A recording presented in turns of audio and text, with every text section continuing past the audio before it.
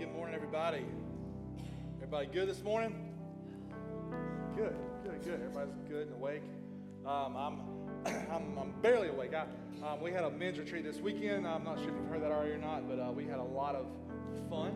If you're a dude in here and you weren't there, check us out. Next year you'll have a good time, I promise. The Lord's doing a lot of cool work in the life of this church, but also in the life of our men. We were challenged to lead our homes, to lead our families, to leave a legacy, to learn how to understand that our lives far extend our existence on this earth. What we leave on this earth is going to surpass our time here. And so our heart is that we would be a church that leads into the future. And so if you're new here, my name is Michael Page. I'm the lead pastor here at Connection Church Rincon. We're excited about all that God's done, all that He is continuing to do, what He's building. There seems to be this momentum happening in the body, and I love to see what's going on. And so today we're going to be in our second week of a series called City on a Hill. If you have your Bibles, I hope you do. Go ahead and turn to Acts 13. We're going to be in Acts chapter 13 and 14 today. We're going to do kind of a survey of those two chapters, kind of looking at some details that God wants to show us through these verses. But our goal in this series, City on a Hill, has been to give us a unified and healthy picture of what God has called His church to be, but also what He's called His church to do, right?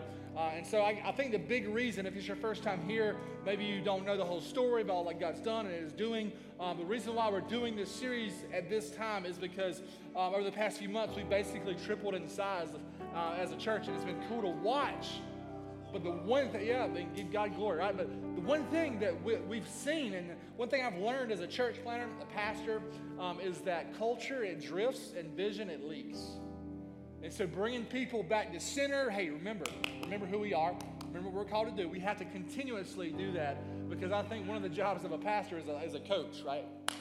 Come on, get in the game. We can do this, right? Getting people fired up for what God's doing. And so that's our goal. And so we want to present this unified picture of what God has called His church to be, our common purpose, right? And so that's why we're doing this. And so because the reason why that I feel like the Lord led us here is because the church, not sure if you're like me, but the church sometimes forgets that in our faith is more about who we are than instead of what we're doing, right? And I want us to remember and cling to that this morning. Your faith in Christ is more about your identity in Christ than what you're doing for Christ, right? We're going to start from there today. You're going to hear threads of that throughout this sermon today, but like what you do should flow out of who you are. And that's why a lot of times we get burned out, we get tired, because we're trying to force it. And our heart today is that we would know who we are. We saw last week that God sent Jesus. Last week we asked the question, what is the church? We saw last week that God sent Jesus to redeem for Himself a people. He sent Him to redeem, to buy back a people for Himself and for His glory, which means life is not about you, but about Jesus, right? Him being glorified. So our goal should be to look at Scripture and see God's original plan, His original intention, and then we should lock arms together, be unified after the mission our Father has created for us, right? That's why division in the church makes zero sense. When you add sin into it, it makes perfect sense, right? But division in the church makes zero sense. And so today, what I want you to see, last week we defined the church, what the church is and what its purpose is. We said the church is a community of people formed by the gospel for the mission of God. Very simple. The church is a community of people that's formed by the gospel for the mission of God. So remember, we said that God's plan for the church is not separated from His original plans at creation. Remember, we put up God's story on there. We saw creation all the way to restoration. We saw how God was working to see His glory go to all nations, from the covenants to you see the judges, and we saw the good and the bad kings. We saw Abraham, Moses, and Noah, and David, and we saw the prophets, and then we saw redemption. We saw Jesus come to fulfill all those things. And a lot of times we're like, where do we fit in? Well, we fit into that redemption age where the church is called to be the hands and feet of Jesus, to see God's glory go to all nations, and all men will be able to worship and declare Jesus for who He is, and that's our King. And so this morning, we're going to answer the question, what's the role of the church in the world? Last week we said, hey, what's the church? I want to have a clear understanding of that. This week, we're going to look at what is the role of that community of believers formed by the gospel for the mission of God. What's the role of that body of people in our world today? But for us to see that happen, for us to understand these things, I want you to see, last week we said our goal as Christ followers, if you say, hey, Michael, I'm a Christ follower, I follow Jesus, I'm a Christian, a Christ follower our goal should be that one day all peoples, all nations in all the world will believe the gospel of God and revere the glory of God. That should be our goal, period. But for us to see that happen, you and me, us together, if you're saying, hey, I'm a Christian, this doesn't exclude people who might just be on the fringes. I believe in Christ. If you have any association with Jesus whatsoever, this is your role. But for us to see that happen, the church is going to have to be unified around God's mission like we've never seen before in our lifetime. And that means individually, you, me, us, together, we're going to have to go all in and say, Jesus, your glory and your mission are more important to me than anything else in my life. Quick inventory this morning, no matter where you may be. I don't care if you don't even want to be here this morning. I was joking about my wife. That's fine. I'm glad you're here. Is your life lived for the glory of God and the declaration of His praise around the world? There's a lot of people who say, no. I just showed up this morning. I sing the songs. I listen to the sermon. I go home. That's what I do. That's the extent of my relationship with Jesus. This morning, I pray that you would hear everything we talk about with a heart of grace and love and openness. Last week, we said that we asked the question, have you truly submitted your life to the mission of God? That means your time, your treasure, your money, your talent, the gifts God's given you are being used in unison together with the church, the body of Christ, to see the Great Commission fulfilled in the world. And that's sort of the summary for today's sermon. Like, the purpose of the church is Great Commission fulfillment. The purpose of the church is Great Commission fulfillment. Period. That's it. And so today I want to put some feet on that statement and show you from Scripture what God has called us to do as His church and how Connection Church Lincoln plans to fulfill our portion of the Great Commission. Okay? And it's going to take every member working together in unison to see that happen. There's nobody in this room that's exempt from this. And so let me pray for us. As I pray, let's get our hearts right before the Lord and just ask Him to meet with us and teach us and to deal with us gently. Lord, we love you. We praise you. We thank you for this day. We thank you for who you are, for what you've done through the gospel. We thank you for loving us like you do. We thank you for having grace on us. God, we need so much grace. God, it's hard to believe the amount of grace that we need, that we don't deserve, that you give us. God, I pray that you would just come and be with us as we meet, as we gather around your word. God, I pray the word would just read us. God, that you would convict us. You would lead us into to places that you want us, God, that you would show us places of our hearts that may be cold or hard, God, or numb. God, that you would breathe life into those places this morning. God, I pray our spirits would come alive this morning. As a church, we would be about your business, about your mission, about your kingdom coming on earth. God, we love you. We praise you. It's in Jesus' name we pray. Amen. All right, cool. Quick clarifying question this morning. I have something up here. This is a jigsaw puzzle. You got any jigsaw puzzle lovers in the house? Okay, so what we're going to do, I'm going to give this to you, and you're going to put this together before I'm done with my sermon, okay? I'm just kidding. If you do it, then you can, I'm just playing. We're not doing that. So, jigsaw puzzles, I like them, but I'm not like a fanatic, right? But jigsaw puzzles has always been testing my patience because I'm not the most patient person. I need to move on to the next thing, right? I need to move on because it takes too long. So I was thinking about a jigsaw puzzle, and I was thinking about doing a jigsaw puzzle, right? This one is Christina Lawson, so if it's nerdy, it's her fault. Okay, so this says the 80s on it, right? There's a lot of pictures on here. I'm looking at this, it gives me stress. Like, how do I get Ronald Reagan's, like, shadow around? And that's crazy, bro. There's, like, how many pieces? Like 10,000? Like 1,000 pieces. So not quite 10,000. So, but a lot of you guys in here can look at this and say, yeah, I got that. I'm way smarter than the pastor. I got this. We can do this. I could probably finish it before the sermon's over. Good for you. But let me tell you. Let me ask you this. So what if I gave you this puzzle and I said, let's cover this up. I'm going to just give you all the 1,000 pieces and I want you to put them together without looking at the front. How would you be able to do it then? Yeah. See? It's not that easy. So think about that for a minute. I thought about this. My son loves Legos.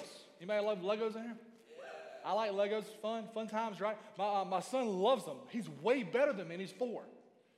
His motor skills are like far beyond his age, right? And so he gets these, I mean, he's young. He gets the 6+ Lego sets, so there's like 75 pieces in there. If you threw the box away and just gave him the Lego pieces, I'm convinced he could do it. Me, I'm like, I can make it like a house or like a something, right? But I can't make what it was created to be. I can't make the thing that the box was created to contain, right? So I think about what that looks like. I think about the mission of God, and I think that's how the church has kind of come about the mission of God. What's happened in this world, what I see is that I get this puzzle piece together.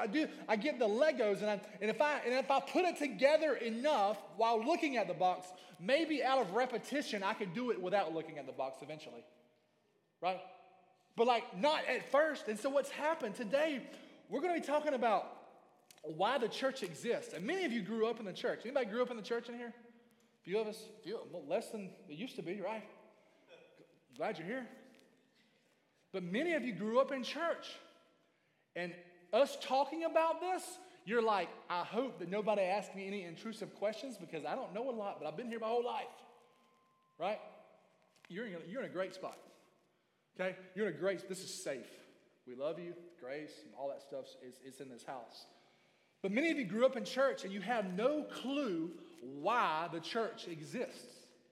You're like, we go to church, we sing some songs, we read the Bible, we eat some food, we go home, take a nap, and I go to work on Monday. And that's kind of the extent of your knowledge of why we exist as a church. So, but my question is like, think about, do you understand why we gather and sing? Why we gather together, why we hear sermons, why we hear teachings, why we meet in homes and connect groups. Do you understand why we have these things together? Do we know why this exists? And many of us this morning have a very dysfunctional view of the church. Pastor just wants money. They always talk about serving. They just want to name it, right? And I think about this many times, like this dysfunctional view of the church. And I'm like, man, have some grace. I was writing this sermon this week and like God was like, have grace. I was like, all right. Okay. But maybe it's just how you've always been taught. Maybe it's just, this is what you were taught the church was supposed to be. And so you just were like, okay, this is the church. I'm supposed to do this. Maybe you've never gone to Scripture and said, God, what is the church supposed to be? Well, let me read. And then obey what you read in Scripture. I know I've touched on some nerves this morning because I've touched on my own, but many Christians think that the church is something they do and have never understood their new identity, that 2 Corinthians 5:17 identity as the church, the ecclesia that we talked about last week. You're a group of people called out, sent out, and gathered around a mission, right? And I'm reading the Bible, and then that makes sense. But then I look at how I was raised in the church, and that doesn't make sense. But when I read this and I preach this, I'm like, this fits together. Now, how do I live my life like this, right? And so the ecclesia, and so I think about the culture of the church, the Big C church around this area, around the South, the Bible Belt, right? Many people, they'll leave a church in a heartbeat. I just ain't being fed, right? Well, I always ask the question when somebody says, I'm not being fed, I'm saying, well, have you picked up a fork? Right? Have you invested in the body, right? Maybe you, I was hurt at that church. Well, can I tell you this morning, you're healed in the same places you're hurt in the body of Christ. What the church has lost is the ability to reconcile in a biblical and godlike manner. And so we run from it. Maybe you say, hey, it just wasn't a good fit for my family. Maybe it wasn't about you. Maybe God needed to use your family to bring something to the church that wasn't there. You know what I mean? And so the church, what we saw last week, we solidified our identity by looking at Scripture. It's the ecclesia, the gathering of called out people around a specific mission. We said last week the church is a community of people formed by the gospel for the mission of God. So what the gospel, if you're a Christian, a true believer, has saving faith, the gospel has changed us and equipped us for the mission. So when I get saved, when you get saved, we don't just get saved and then come find our preferred seat in the auditorium and make sure we warm it until we're in a casket. That's not what we're called to do. That is not the church. That's what you call a country club. No, we put our hands to the plow and we link arms with other Christ followers, young and old, and we go to work for King Jesus. We say, Jesus, what do you want from me? Let me read the Bible. Okay, well, he says this, make disciples of all nations. I'm going to do that. Okay, I'm going to follow him.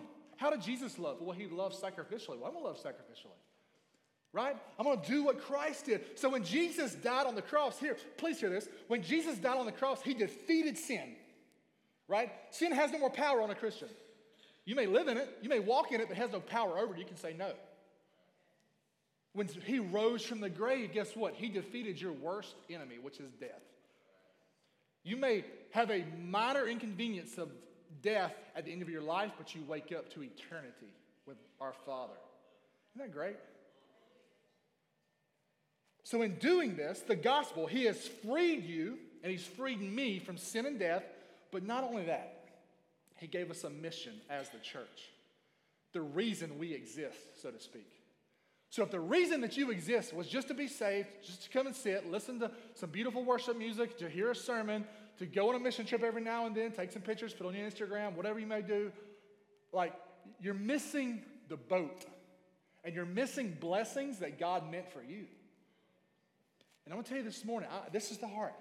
So before Jesus ascended into heaven, he left his disciples with a commission, a mission, right? The Great Commission. We're going to read this today, but we're going to read it a little bit differently. Is that okay? We're going to read it like it was written in the Greek. Matthew 28, 18 to 20. It says this. Jesus came near and said to them. And so I want to stop right there because I love the Bible. I like reading the details. I'm thinking about the coach. You know, when I used to coach a Little League baseball team. I coached them from the time they were 8 to the time they were 14. And when they were 8 years old, I treated them a little bit differently than when they were 14. When they were 8 years old, I was like, oh, you struck out. It's okay. When they were 14, I'm like, get in the dugout. You know what I mean? But when we were done with the game, what does coaches do at the end of the game? When they're, everybody, we might have lost or we might have struggled. Well, the coach would get down here, say, gathering guys, let's talk a little bit about what happened. Johnny, you know, you could have done better. You know what I mean? You know, quit eating so many snacks. Well, okay, you know what I'm saying? And so you think about Jesus came near. So he had spent 3 years with his disciples, and now he's risen from the dead. He comes. All right, guys, come here. I want you to talk for a second. You got the snacks. Come on. He says, all authority. I don't think he's preaching this. I think he's like, guys, all authority in heaven and on earth has been given to me. And so at that, we read past that in the church. Oh, that's just so sterile. But when the disciples heard this, they're like, what the? Like, heaven and earth now belong to me. I control everything. I'm going to listen to this guy, right? If somebody comes to you and says, all heaven and earth are under my control, pay attention to the next few words, okay? So then what he says, go, the actual translation is, as you go, therefore, make disciples of all nations, baptizing them in the name of the Father, Son, and the Holy Spirit, teaching them to observe everything that I've commanded you these last 3 years. You know what you're doing. You got this. I'm with you always. You're not going alone, even to the ends of the age. And so this is known as the Great Commission. And so many of you have heard this many times, but you still can't define what a disciple is. And so this is what I mean. I want to make sure we have a clarity around what the church is and what our mission is so that we can carry it out. Right? Who wants to, on the last day, say, hear from the Lord, well done, good and faithful servant? I do. To be able to hear that, you have to understand the rules and the rules of the game of what you're in here. And so the Great Commission is literally a command or a mandate. But what is this telling us to do? Well, the smart person here would say, go make disciples of all nations, baptizing them, teaching them, right? But somehow we've made the Great Commission into this command to go and make as many disciples as we can in as many different places as we can. That sounds pretty good, right? I'm going to go into my work, my school. I'm going to go over here. I'm going to make as many disciples. I made 75 disciples this year. I've done all these things. But that's not the command, is it? That wasn't the command. The church is kind of gotten this, we kind of blunted the tip of this spear a little bit. I'm just going to go to every country I can think of. I'm going to go to every opportunity. Oh, you have an opportunity here. I'm going to go there because God must be opening this door. I'm going to do all these. But that's not what the Great Commission said.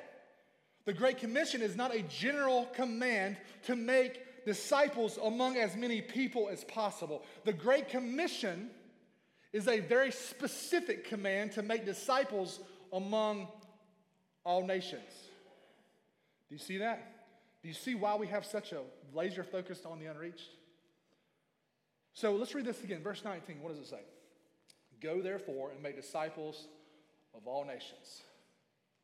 You read that, you got to understand it. So I'm going to break this down for you. We've done this in here before. I'm going to do a little bit different this time. There's a subject, there's an imperative verb. You're like, what is an imperative verb? Well, the imperative verb, I'm not an English guy, so I had to look this up. So you're safe if you're like me. So an imperative verb is it gives a command to a person being addressed. It's a command. Do this, right? And so I read this, and you read this, go and make disciples of all nations. So it is assumed that the go is talking about you. You go, right? The subject is you. You go, make disciples of all nations. And so you think the imperative verb, reading this in the English is what? To make.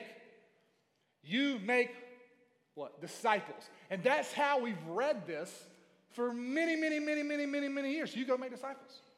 Make disciples at your home, make disciples in your church, make disciples in the highways and the byways. Wow, that's a great idea. It's wonderful. It's a good thing, but it's not what the Bible commands us, right? But an actual translation of the phrase, make disciples, will change how you see this command, because the phrase make disciples is actually one word in the Greek. It's mathetuo is what the Greek word is. It literally means to disciple. You're like, well, duh. But this changes the imperative verb to disciple, and it changes the direct object to what? All nations. So you read it like it's meant to be read. A better understanding of the Great Commission is you disciple all nations. And so I read them, man, what? So when you read the Great Commission like this, and when you put it up against the God story that we saw last week, and God's original purpose was leading us to Revelation 7, 9, and 10, where all peoples from all the earth will be around the throne, worshiping and praising God in all of his glory.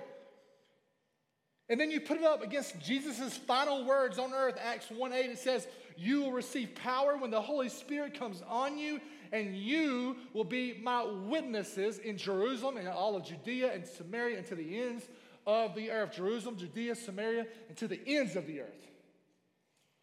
And we get this picture, we start seeing this clear picture that the mission of God for his church is that we would multiply his glory throughout the earth. So the mission is clear. The problem is we haven't been reading it and understanding it and applying it to our life in the church. And I think what's happened, the mission is clear, but it's our fear, it's our agendas that complicate it and that cloud it. And we sort of rearrange it and rewrite the mission accordingly. I just don't want. I'm gonna be a good husband, be a good wife, be a good dad, teach them how to be nice. And so instead of having God-centered missional families, we have good families who have good character and are nice to their neighbors and are responsible, have good character. And all that's wonderful, but it might not be godly because we're not following God's mission for our life, right? So I'm reading this, and I'm seeing that all of human history, your life, your grandparents' life, your great-great-great-grandparents' life, your ancestors' lives, my life, our life, is moving toward the completion of one mission, right? God gathering for himself worshipers from every tribe, nation, and tongue. Therefore, your role, my role, the church's role, is to see people from every nation brought into the kingdom to enjoy and exalt God in all of his glory. This is how God has chosen to carry out his redemptive plan, using the church, us, to carry his gospel to where it's not. So the church is God's only plan to reach the world. Oh, somebody else will do it. If I don't do it, somebody else will do it, right? No, the church was started to accomplish the mission. So a church that's not on task with God's mission makes zero biblical sense, and it's kind of silly. Because we're just hanging out, bro. I'm doing this to make myself feel good, not to live on mission and obedience to God. The church only exists because there is a mission. When the mission is over, guess what? The church is going to be in the presence of Christ, and our job's going to be done. We don't need to make any more disciples then because we'll be in God's presence. That's why he says, come and enter your rest. And as we look at Scripture, when it comes to the mission of God, Acts is so instructive, right? But few chapters really have as much insight as Acts 13 and 14. At the beginning of Acts 13, if you have your Bibles, Acts 13 is where we're going to be starting, we see the church in Antioch, prompted by the Holy Spirit, they sent out Paul and Barnabas, right? And so what we see, my question is, was the mission of the church in Antioch any different from the church in Jerusalem? No. Was the mission of the church in Antioch any different from Connection Church Lincoln? No, it's the same. It's the same. So let's read this. Now in the church at Antioch, this was in Syria, there are prophets and teachers.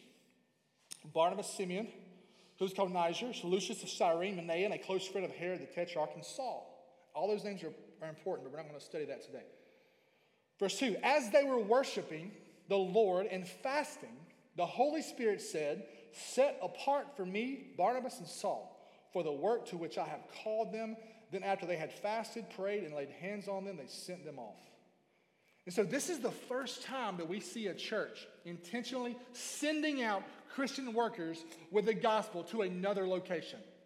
So we see we can see a model for the church in how God sends out workers to areas where there are no gospel-centered churches, where there is no gospel. We see this in Romans 15. Paul says in Romans 15, verse 20, he says, my aim is to preach the gospel where Christ has not been named, so that I would not build on someone else's foundation. So basically, Paul's goal was to go to where the gospel was not, because he took the Great Commission to disciple all nations seriously. And this is why our mission is to make disciples. Literally, our church's mission, if you go on our website, any kind of documentation on here, you'll see Connection Church Lincoln exists to make disciples and multiply churches among all nations, because we think this is a biblical mandate. We think to not do that is disobedience. So like the church in Antioch, we want to see people who are members of this church grow up to maturity, forego their comforts, forego their fears, and carry the gospel to places where it's not, because we believe it's worth it. And another thing we see plainly here is God instructing who? Did the Holy Spirit say, Paul and Barnabas, I'm calling you out, go to the nations? And then they come to the church and they say, hey, Michael, I just feel like I'm called to the nations, I should probably go. No, the church called out Paul and Barnabas because the Holy Spirit had instructed the church to send out its own. So one day soon, Eric or myself or somebody else will say, hey, listen, God's been kind of praying. I got something to tell you. I think you need to go. You're like, what? Be open to it. Another thing we see is the church's responsibility to equip people for the mission and then send them out for the completion of the mission. Right? Let's keep going. So, one thing we can see is the definition of missions here, right? Missions can be defined as taking the gospel where it's not.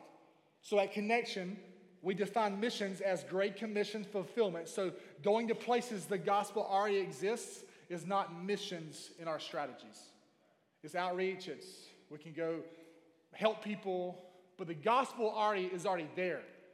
So missions is defined as taking the gospel where it's not. That's the mission, right? And so I want to just keep reading verse 4, read 4 to 12. I'm going to throw this map up too also. This is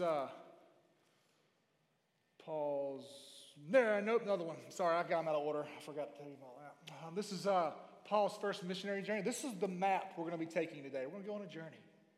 This is the map, okay? We're going to look at this more in a minute, but I want to go through these verses really quick. Verse 4. So being sent out, Paul and Barnabas, by the Holy Spirit, they went down to Seleucia. From there, they sailed to Cyprus, arriving in Salamis. They proclaimed the word of God in the Jewish synagogues, right? Because of the Jew, right? They also had John, this was John Mark, who wrote the book of Mark, as their assistant. When they had traveled the whole island as far as Paphos, they came across a sorcerer, a Jewish false prophet named, I love how they call him a false prophet from the beginning. I love it. Jewish false prophet named Bar-Jesus. It literally means son of Jesus. He was with the proconsul, Sergius Paulus, an intelligent man. The man summoned Barnabas and Saul and wanted to hear the word of God. But Elymas, the sorcerer, that is the meaning of his name. So Elymas literally means sorcerer as a nickname. So people would just call him, hey, sorcerer, come over here, right? Elymas opposed them and tried to turn the proconsul away from the faith. But Saul also called Paul, filled with the Holy Spirit, stared him down straight at Elymas and said, you are full of all kinds of deceit and trickery, you son of the devil, and enemy of all that is right. Won't you ever stop perverting the straight paths of the Lord? That's not very politically correct, is it? I don't see PC culture in the Bible. But anyway, verse 11, now look at the Lord's hand is against you. You are going to be blind, and you will not see the sun for a time. Immediately a mist and darkness fell on him, and he went around seeking someone to lead him by the hand. When he saw what had happened, the proconsul believed because he was astonished at the teaching of the Lord. The proconsul was not astonished by the miracle that just happened to a sorcerer. The proconsul was astonished by the word of God. Now, I love this map. I want to show this map real quick. This is where Paul and Barnabas was sent. They were sent out from Antioch. Antioch's on the right. There's also Antioch at the top. We're going to look at that in a minute. But Antioch is on the right side. We see them going down to Salamis, to Paphos, the island of Cyprus, going up. And so we're going to look at how we're going to follow his journey together this morning. But we see this missionary team travel to Seleucia, to Cyprus. And then we see in verse 13 to 41, I'm going to summarize this for you. They sail to Perga. They go there and they go into the Jewish synagogue and they sit and they listen to what's being taught. And they just kind of slip in. And then the priests were like, hey, come share a word of encouragement with us, right? Because we see that you're here from out of town and we see that you're teachers. And so they asked Paul to preach. And so Paul starts where he needs to start. He starts in Israel's time in Egypt. He goes from Israel's time in Egypt and leads them all the way to the gospel. Right? And so he goes and he tries showing them that Israel's history is leading to who? Jesus. But Israel had rejected Jesus literally by crucifying him, right? But God had fulfilled his covenant to Israel by raising Jesus from the dead.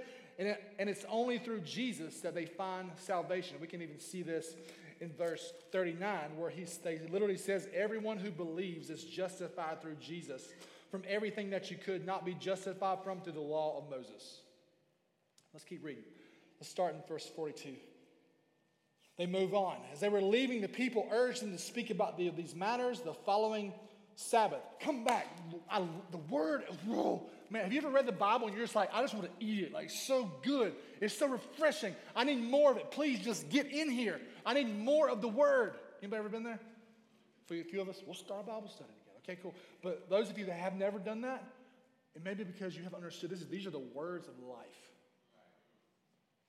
They were like, please come back. Please come back. And so after the synagogue had been dismissed, many of the Jews and the devout converts of Judaism followed Paul and Barnabas, who were speaking with them and urging them to continue in the grace of God. Verse 44, they were hungry. The following Sabbath, a week later, almost the whole town assembled to hear the word of the Lord. Like the whole town came. Think about that. We're going to come and the entire city of Lincoln is going to come and we're going to hear the gospel. Think about what that's like. Man, let's just share the word. But when the Jews, the religious leaders, saw the crowds, they were filled with what? Jealousy. And began to contradict what Paul was saying, insulting him. Paul and Barnabas boldly replied, it was necessary that the word of God be spoken to you first, but since you've rejected it and judged yourselves unworthy of eternal life, we are turning to the Gentiles. Because what did God say in the very beginning? What was the gospel for? All what? Nations. The word Gentiles in the Greek is ethnos. Where do we get our word ethnic groups from? Ethnos, Gentiles, the nations. It says, for this is what the Lord has commanded us. I have made you, Israel, a light for the who? The nations, the Gentiles, to bring salvation to the ends of the earth. So Paul understood God's mandate to take the gospel to the nations where it was not. It goes on. When the Gentiles heard this, they what? Rejoiced and honored the word of the Lord, and all who had been appointed to eternal life believed. There was fruit.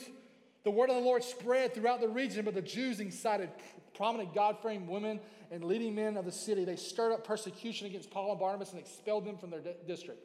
But Paul and Barnabas shook the dust off their feet against them and went to Iconium, and the disciples were filled with joy in the Holy Spirit. Man, it's awesome, man. This is what the church was meant to do. We're excited about this. We're taking the gospel where it's not. Persecution comes, great, whatever. We're going to keep going. We're going to keep going. So Paul and Barnabas were rejected by the Jews, and they move on to Iconium. They rejoiced even in rejection. And we saw last week that God's intention was to bless all nations through Abraham, and Jesus came through the line of Abraham, fulfilling this prophecy.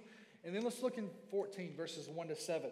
In Iconium, they entered the Jewish synagogue as usual. Remember, the Jews first.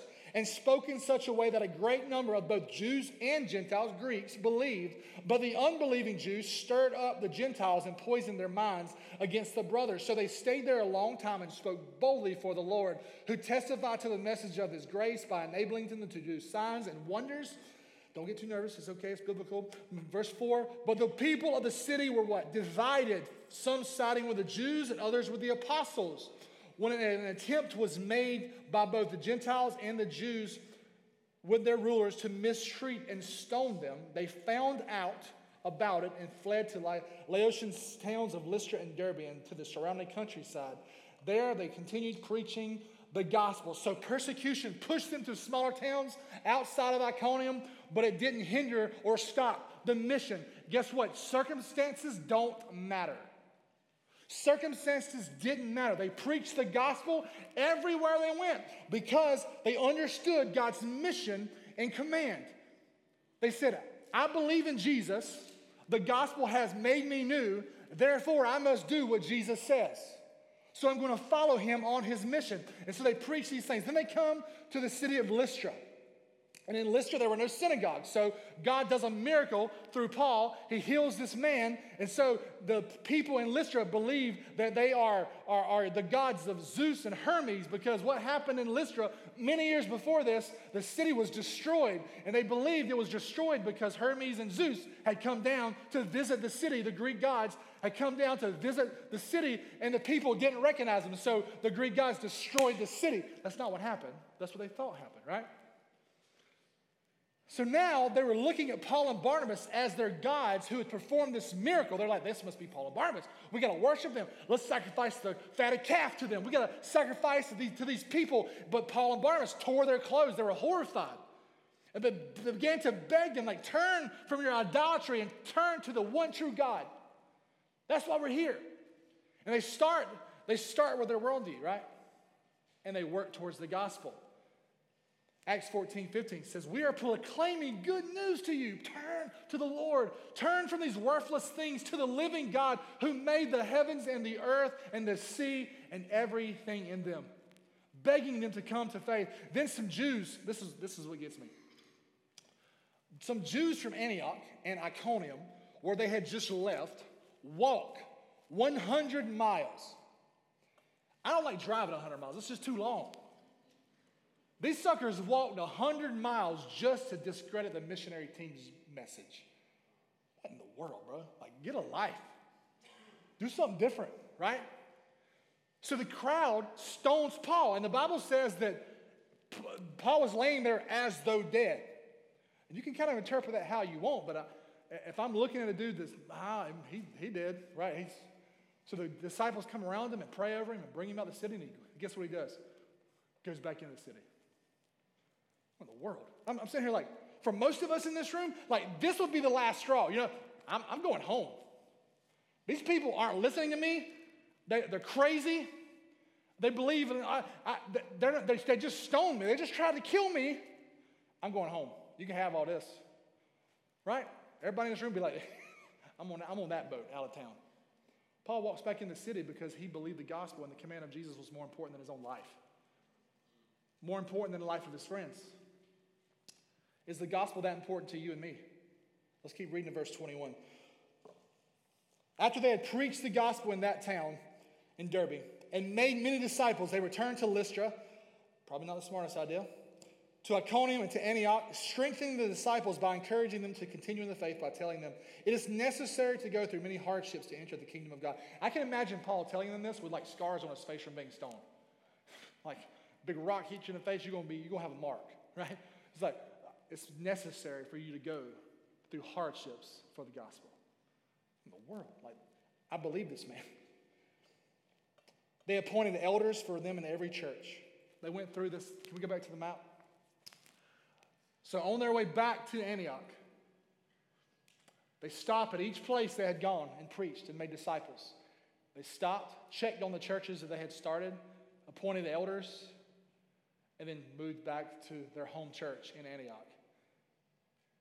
I love this. They prayed and fasted. They committed them to the Lord in whom they had believed. They passed through Pisidia and Pamphylia, revisited those church plants. This is why we plant churches. We believe healthy churches make disciples. Healthy disciples plant churches. After they had spoken the word in Perga, they went on to Italia. From there, they sailed back to Antioch, to the place where they were commissioned, on the right side, Antioch over there. They sailed back from where they were commissioned to the grace of God for the work that had what? That had now been completed. Do you see that? Can we put that verse on the screen? Verse 26. From there, they sailed back to Antioch, where they had been commissioned to the grace of God for the work that they had now completed. Have you ever felt like anything has been completed while you've gone to church? You ever felt that sense of completion? Oh, I did my job. I have my bets. But I'm telling you, we have a mission to complete. We're going to look at this deeper in just a second.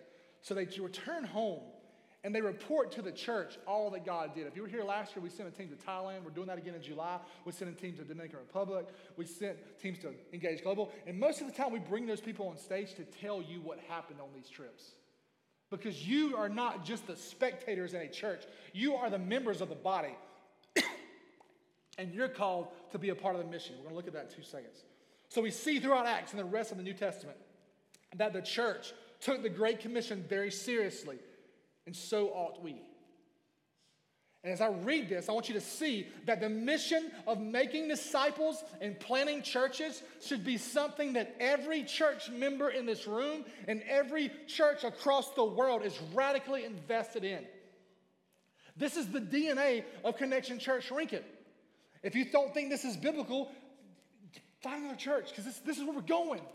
Because this is what the Bible says, man. This is where we're going. And our mission is to make disciples and multiply churches among all nations. Every single thing we do is going to revolve around seeing that happen. We start our services every week. This morning, Eric, I wasn't in here, but I'm pretty sure you prayed for the Unreached People group, right? Your children in the back right now are learning. There's unreached people groups in the world. Let's pray for them. Guess what? You probably hate me for this. I'm praying your children will grow up and be missionaries that we send out. Scary, right? I have 2 4-year-olds. I'm terrified of that, but I may just move with them.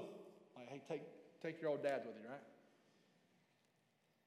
Our connect groups, we pray for the unreached people groups every week. Our vision, where we're going, where God's taking us, we believe that we're praying that God would allow us to reach 500 people in Lincoln and around the world with the gospel by 2026. We have a very specific vision. We want to do this by sending out another church plant team. We've already sent out one church plant to Richmond Hill. Who's next? Right? We want to see our first missionary team sent out to reach an unreached people group. This is not something that's going to take months. It's going to take years. And as we just saw in Acts 13 and 14, this is not just the missionary, but the whole church that is a part of the mission. The goer that goes to overseas is just a leg of the bigger wheel, right? The church is called to go. The missionaries may be the goers, but the whole church has a role to play in sending and going. And so as I read this, I'm looking at the missionaries coming back. And so what I see, this mission that had now been completed, what Paul had Barnabas said, what I see is this theme in this passage is success in the mission of God is more tied to obedience than anything else. Do you think Paul felt successful when he was getting pelted with rocks in the face? Probably not. He probably felt like, I just want to go home.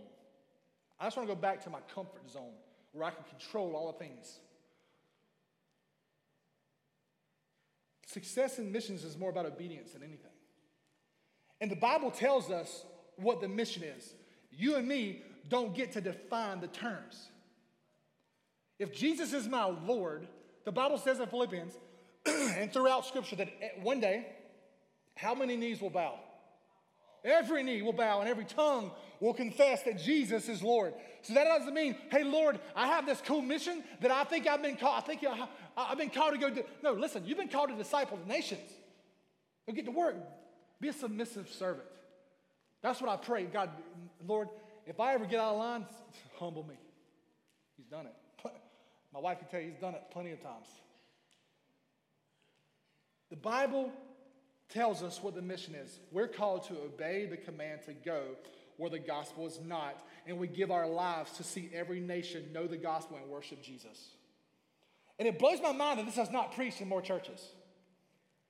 And talking about the role and mission of the church, we're not just trying to list off some good things that as Christians should do, to love their neighbors and to be salt and light of the earth. The question is, what must we be about as a church, as God's people, if we're going to faithfully accomplish his purposes in the world? What happens in the American culture sometimes is we've taken something that was never meant to be about us and we've made it about us. And it's sad. Remember last week we said when you're being rescued from the mission field, you're placed on the mission team. Remember that? But what happens as soon as we turn that focus outward to inward to be about us and about you, we begin to die spiritually. Because we remove ourselves from the purposes for which we were created. And I'm telling you right now, the local church is God's tool for the completion of the Great Commission. And it's the local church's role to equip and to send missionaries, goers, to be completers of the Great Commission. So the question shouldn't be who is called to go. The question should be who will go. Because we're all called. Now who's going to do it? Raise your hand. I'm just kidding. We're all called. We just have different roles. Every person in this room has a role in fulfilling the Great Commission. You may be a mobilizer. You may be a mobilizer. Maybe you're connecting people to God's purposes. Maybe you have a gift of teaching, a gift of you can invest in people's lives and raise them up and send them out. Hey, you need to be on this Thailand trip. You need to sign up for Engage Global in September because I need you to hear about this stuff, mobilizing them for the mission of God. You have a keen sense of people who are on the sidelines and that need to get into the game. Maybe you're a mobilizer. Maybe you're an intercessor. You're praying on behalf of the unreached and also for the people we send. Well, maybe you're like, well, hey, isn't all people supposed to be, isn't the whole church supposed to be praying? Yes. All the people in the church are supposed to be praying together for the mission. Yes. But these people are very laser focused in praying and organizing prayer time, organizing these moments.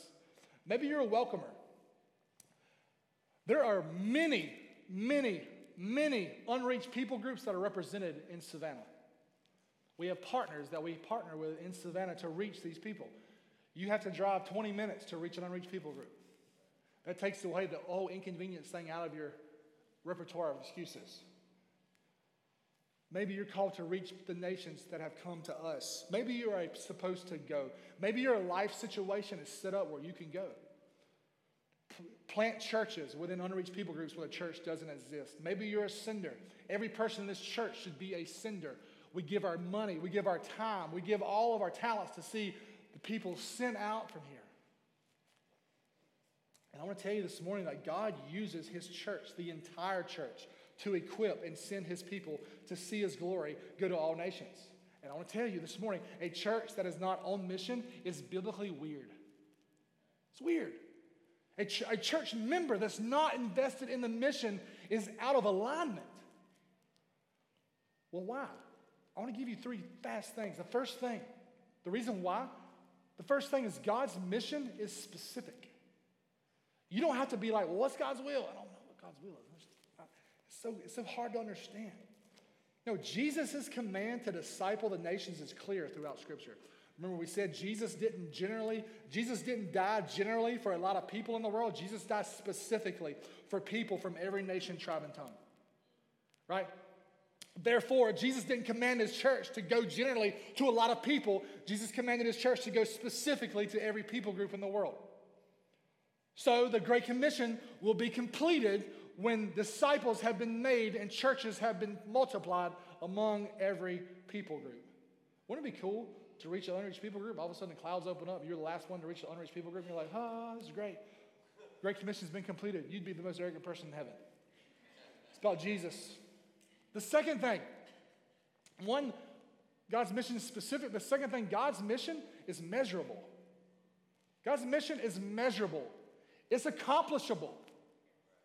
Like Paul and Barnabas came back and they reported all that God had done in Seleucia, Salamis, Paphos, Perga, Italia, Lystra, Derbe, and Iconium. Disciples were being made, churches were planted, elders were appointed, the mission had been completed in that area. So Paul moved on to the next place that had no gospel access. So in the Bible, we see Paul going on 3 missionary journeys, a little further, a little further, a little further, to the ends of the earth, to the ends of the earth, to the ends of the earth. Right? We see this happening throughout Scripture. So disciples were made. Well, how's the church doing this today? How's the church doing with the mission today? Let me tell you, this is where the other map comes in. I messed up with the placement. Sorry. So pretty soon this is going to be on that back wall back there. So you can't miss it every time you leave and come in. But this is what we call a 1040 window. In that little rectangle, there are 5.27 billion people living in that small little section of the world. Anybody know how many people there are living in the entire world? A little over 8 billion, I think, maybe more than that now, I don't know. So we see within that square, there are 3.37 billion people that we consider unreached or unengaged. They have no gospel, they have no Bible, they have no Christian, no church, nothing to be able to give them access to Jesus. That's 7,400 people groups out of the 17,000 in the world. That 3.37 billion people is 42% of the world's population. And they're currently unreached by the gospel and on a road that will lead them to hell. And I want to be very blunt with you this morning because I've heard this question asked. Why would God send people who have never heard about the gospel to hell? That's such a self-centered question because it takes responsibility off of you. The real question is, why would we who have the gospel not do everything we can to go to take it to them? My Lord. And here's the scary part, man. I look at this and this is a couple marbles. We're going to do a little math lesson today, but I'm going to show you the scariest metric for me is that churches are spending approximately 99% of their missions resources in places that already have the gospel. So that means the churches around this country and the world are spending 99%, all the resources, on places that already have a church, already have a Christian, already have a Bible, and they're spending 1% of their resources in places that have no gospel access. Does that seem off to you? It blows my mind. Like, this is bad. Something that's even scarier for me as I read and study and think and look through this. Like, today, there are approximately 400,000 missionaries who have been sent out from churches. And out of those 400,000 missionaries that have been sent out from churches around the world, only 3% of those go to places that don't have a gospel, don't have a Bible, don't have a Christian, don't have a church. So my question is, how are these people going to hear unless we go? Romans 10. This to me, and this may just be my opinion, but this right here is insanity. Or this is a reflection of the selfishness in the church. And that's just a hard truth. I love everybody in this room. You can hate me if you want to. That's just what it is. And I look at this, man. The number of unreached people groups in the world whenever we planted this church was 3.2 billion people. Today, it's 3.37 billion people. Do you see the problem? The number of unreached people groups now is higher than it has ever been before and will continue to increase until Christians and churches decide to change how we use our resources. So unless something changes, more people than ever in history will go to hell without ever hearing about how they could have gone to heaven. And I'm thinking about this and reading about this, and this is why Connection Church Rankin's mission focus will always be on places that have no gospel access. This is why we ask Heart and Soul members to be generous with their time, their money, their talents, because we want to see the mission carried out. Because we believe that we're called to equip and to send, but then support those who are willing to go. And the last thing as we close, man, it's the third thing is God's mission is attainable. Jesus didn't leave his church with a mission that couldn't be carried out. You ever given your children something to do that they couldn't do? That would be me. But listen, Matthew 24:14. This is Jesus. The good news of the kingdom will be proclaimed in all the world as a testimony to all nations. And then what? Then will come. So Jesus didn't leave his church with a mission that couldn't be carried out, but he did leave us a mission that will be impossible without him. And I think that's why we see 99% of our resources going to places that are reached, because this is easy. This is comfortable. I don't have to worry about getting stoned here. These are open countries. It's good. I'm still making disciples. Jesus is being glorified. But what about the people, the 3.37 billion people, the 42% of the world that's never heard? What about them? And we will never be faithful to our calling as a church without a complete and all-out surrender to Jesus. And so if you're here this morning, you're holding on to your life.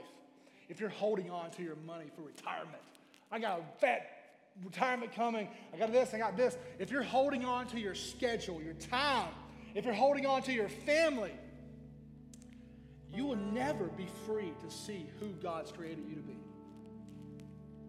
The enemy has so many believers in this mental bondage to the point where they are blind to who they are called to be. And he's tempted them to live in a place of doing things in replacement of who they're called to be. It's not hard to see that the church is suffering from this enormous identity crisis. Too many people are begging God to show them their purpose. And God is saying, you have to understand who you are first. You have to understand you're a son, you're a daughter, to understand what I'm calling you to do. Because you'll never go after what I've called you to do until you understand who I've called you to be. And some of you, like Paul and Barnabas, are called to go, called to be sent out by the church. But you're so lost in fear, so lost in pride, so lost in oppression that you might not be able to discern that. Maybe God is calling you to freedom today. Some of us have been lost in religion for so long that you can't see your way out. You don't even understand God's mission. It's for every church member, not just a few. Some of us may be in a place where we've been to church for a while and our whole life, but we've never turned our lives over to Jesus. Maybe today is that day. And this is what the Lord really placed on my heart this week as I was praying for you and praying for this message and trying to figure out what the Lord wanted me to speak is maybe you know the gospel this morning, but it's never been personalized for you. A lot of us are depending on a gospel that you know about. I know the facts of the gospel. I know Jesus came and lived a life. He died on a cross, he was buried, he was resurrected, he came back. He sent his disciples out on the Great Commission. But guess what? Believing those facts won't save you. You're like, wait a minute, doesn't the Bible say believe and confess and you just say those things and you'll be saved? That's not what the Bible says. That's not the whole of the situation. The Bible teaches that believing the facts of the gospel are for you is what saves you. That Jesus came and lived a perfect life for you. That's what saves you. That Jesus came and lived a perfect life for you and died a death for you and rose again for you. That's what saves you. And so this morning, I just want to pray for you. Would you just close your eyes, bow your heads for a moment right where you're at? Maybe this morning you've never personalized the gospel. Maybe this morning is the first time you've ever wrestled with the Great Commission being a call to go to all nations. Maybe this morning you're wrestling with a calling. Maybe God's got on your life to be a goer, to be a sinner, to be deeper in the mission of God in this church. I pray that you wouldn't leave today without finding a prayer team member on this wall over here, coming to this altar for a few minutes after service. Kevin's going to play for a few minutes after service as we leave quietly. If you want to come and pray, have some time for you and the Lord, we're going to do that. But right now, I just want to say this morning, if you believe the facts of the gospel, but you've never believed the gospel for yourself, and you're saying, hey, this morning, Michael, today's the first time I've ever heard this. Today's the first time I've ever put my faith in Jesus in a way where I believed it was for me and not for somebody else. I believe Jesus died for me. I believe he came and lived a perfect life for me. I believe he rose again for me. I believe he's coming back one day for me because I'm now a family member. If that's you this morning, will you just boldly lift your hand and say, Michael, that's me this morning. I believe it this morning that Jesus came for me, and I want to turn my life over to him right now in Jesus' name. Is there anybody in this room? I'm done running. I'm done playing with my pride. It's not about me. It's about Jesus. How you can know Jesus is after you right now is your heart's racing 1,000 miles an hour. You don't know what to do right now. You're feeling awkward. Satan's lying to you, saying, everybody's going to know you. Raise your hand. I got a message for you. In the light of eternity, it doesn't matter. It's about you and Jesus. Is that you this morning? If it's not, if you've been a Christian your whole life and you've been playing with religion, been playing the church game, maybe you've done it for 50 years. I don't care. Today is a new day. God's giving you a new day. His mercies are new every morning. Just pray that you would sit at your seat for a moment. Come to this altar and just say some prayers of repentance, of thankfulness. God, thank you for saving me. Thank you for putting me on a mission. If that's you this morning, don't leave this room without getting that right. I'm going to pray for you, and we're going to dismiss. But I want to give you an opportunity to just have a time between you and the Lord. We're not going to have announcements. We're not going to do anything. We're just going to pray. We're just going to pray. I'm going to pray for you. I want you to have this time between you and the Lord. Just search your heart. Where is he leading us? Lord, we love you. We thank you. We praise you for all that you've done, all that you are. God, I pray that you would just not let us be comfortable until we are in alignment with your mission, Jesus. God, I pray that we would just submit to you, God, our pride, God, our oppression, God, the things that we just may be feeling defeated in here this morning because we may be getting older, God, and we may not have seen some of these things this morning, God, and we don't want to change our hearts or our lives, God, now. Because we've already set up our life in the ways that we think it should go, God. But I pray for a submissive spirit, a humble spirit, to fall over this place, God, in every heart, including me. God, that we would be a church that is submissive to your mission. God, give us a heart for what you called us to. Give us a heart for the nations. Give us a laser focus. And give us an uncommon, supernatural unity around the mission that you called us to as a church. God, the days are few. Our days are numbered on this earth. God, I pray that we would use them well. We worship you. We adore you in Jesus' name. Amen. This time is yours. If you need to go, just ask that you leave quietly.